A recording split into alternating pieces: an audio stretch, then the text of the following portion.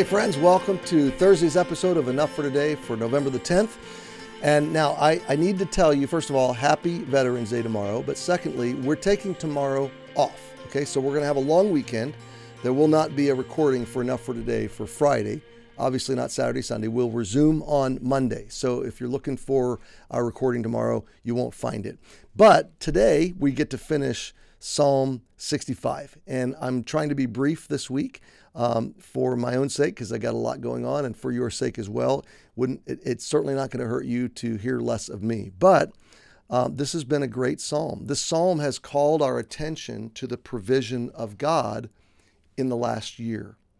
And I love the context being very agrarian. So we're talking about crops and land that's flourishing and being watered by God, and provision that's growing in flocks and grains. And this was their life. So this is the equivalent to you of a job that paid your bills this year, that let you go to Sam's Club or Costco. And when you go into those places and you see abundance, or you go grocery shopping and you're able to get what you need, and if you've been fed this year, you've been cared for this year, you've been nurtured and sustained through another year, you have the very same God sustaining you that this psalmist had, and you have the very same reasons to explode with joy and to give thanks, because God has provided for you. So the psalmist ends his journey in verse 13, looking at the pastures. The pastures are clothed with flocks. And how wonderful that would have been to a shepherd or a farmer or a first or an ancient century people group to look at these fruitful flocks, these fruitful fields, and to think, God's provided for us another year.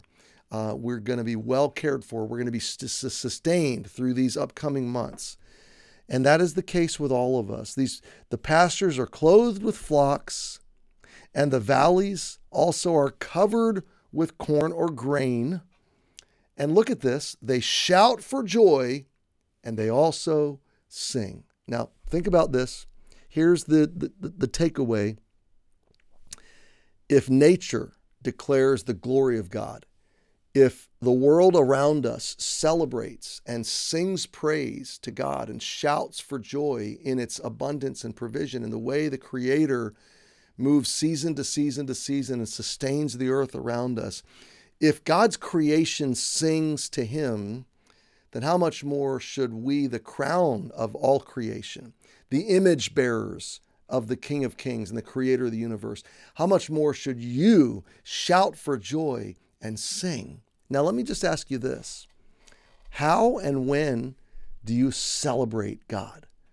How and when do you just let it out? Now, it ought to be Sunday mornings, okay? That ought to be the first and primary place where we come together and we celebrate, we worship. Now, I realize there's a sense to Sunday mornings that's also contemplative, introspective, maybe repentant, as we maybe even grieve or mourn sometimes our sin, lament our sin. But, repentance and lament in Scripture is just the precursor. We bow down in humility, undeserving, but then we're forgiven and we rise up in grace and celebration, welcomed into the heart of the King, welcomed at His table to feast in His banquet. And in those cases, God says, put away sorrow and celebrate, sing, eat, feast, festivate, jubilant. He wants a joyful people. So when do you do that? Because it brings great pleasure to the heart of your Creator. If you said to me, Pastor Kerry, what can I do to cheer God? Well, first of all, is that even a theologically appropriate question? Does God need cheering? Well, let's say it this way. He doesn't need anything. But does He want it? Yes. And does your celebrative heart bring Him delight? Does it bring Him pleasure? Absolutely. He takes great delight in you, and He takes great delight in your joy. So, my friend, this is one way you can bless God. For all the ways He's blessed you, this is one of a handful of ways that God has clearly said in Scripture, you can bless me this way. You can bless me in singing and worship. You can bless me in loving service.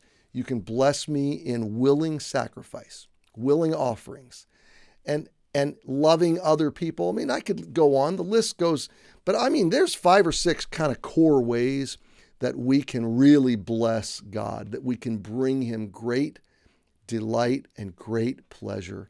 To put it simply, we can put a smile on his face. We can put marvel into his heart. Jesus marveled at times. And you know what he marveled at 2 times in Scripture? He marveled on one occasion at great faith, faith in an unlikely Roman believer. And then he marveled at unbelief in those that should have been the most likely to have faith, Jews that did not believe in him. He marveled at their unbelief. So my friend, this month and next month, God's going to marvel either at your bad attitude or your exceptional cheer. Either way, there's going to be a marveling God. How could I do so much and there still be such a bad attitude? That's wow.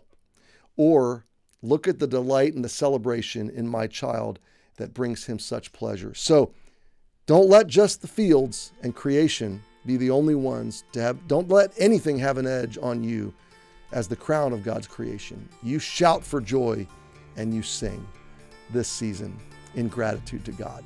Happy Thursday. We're taking tomorrow off. We'll see you this weekend or we'll see you on Monday.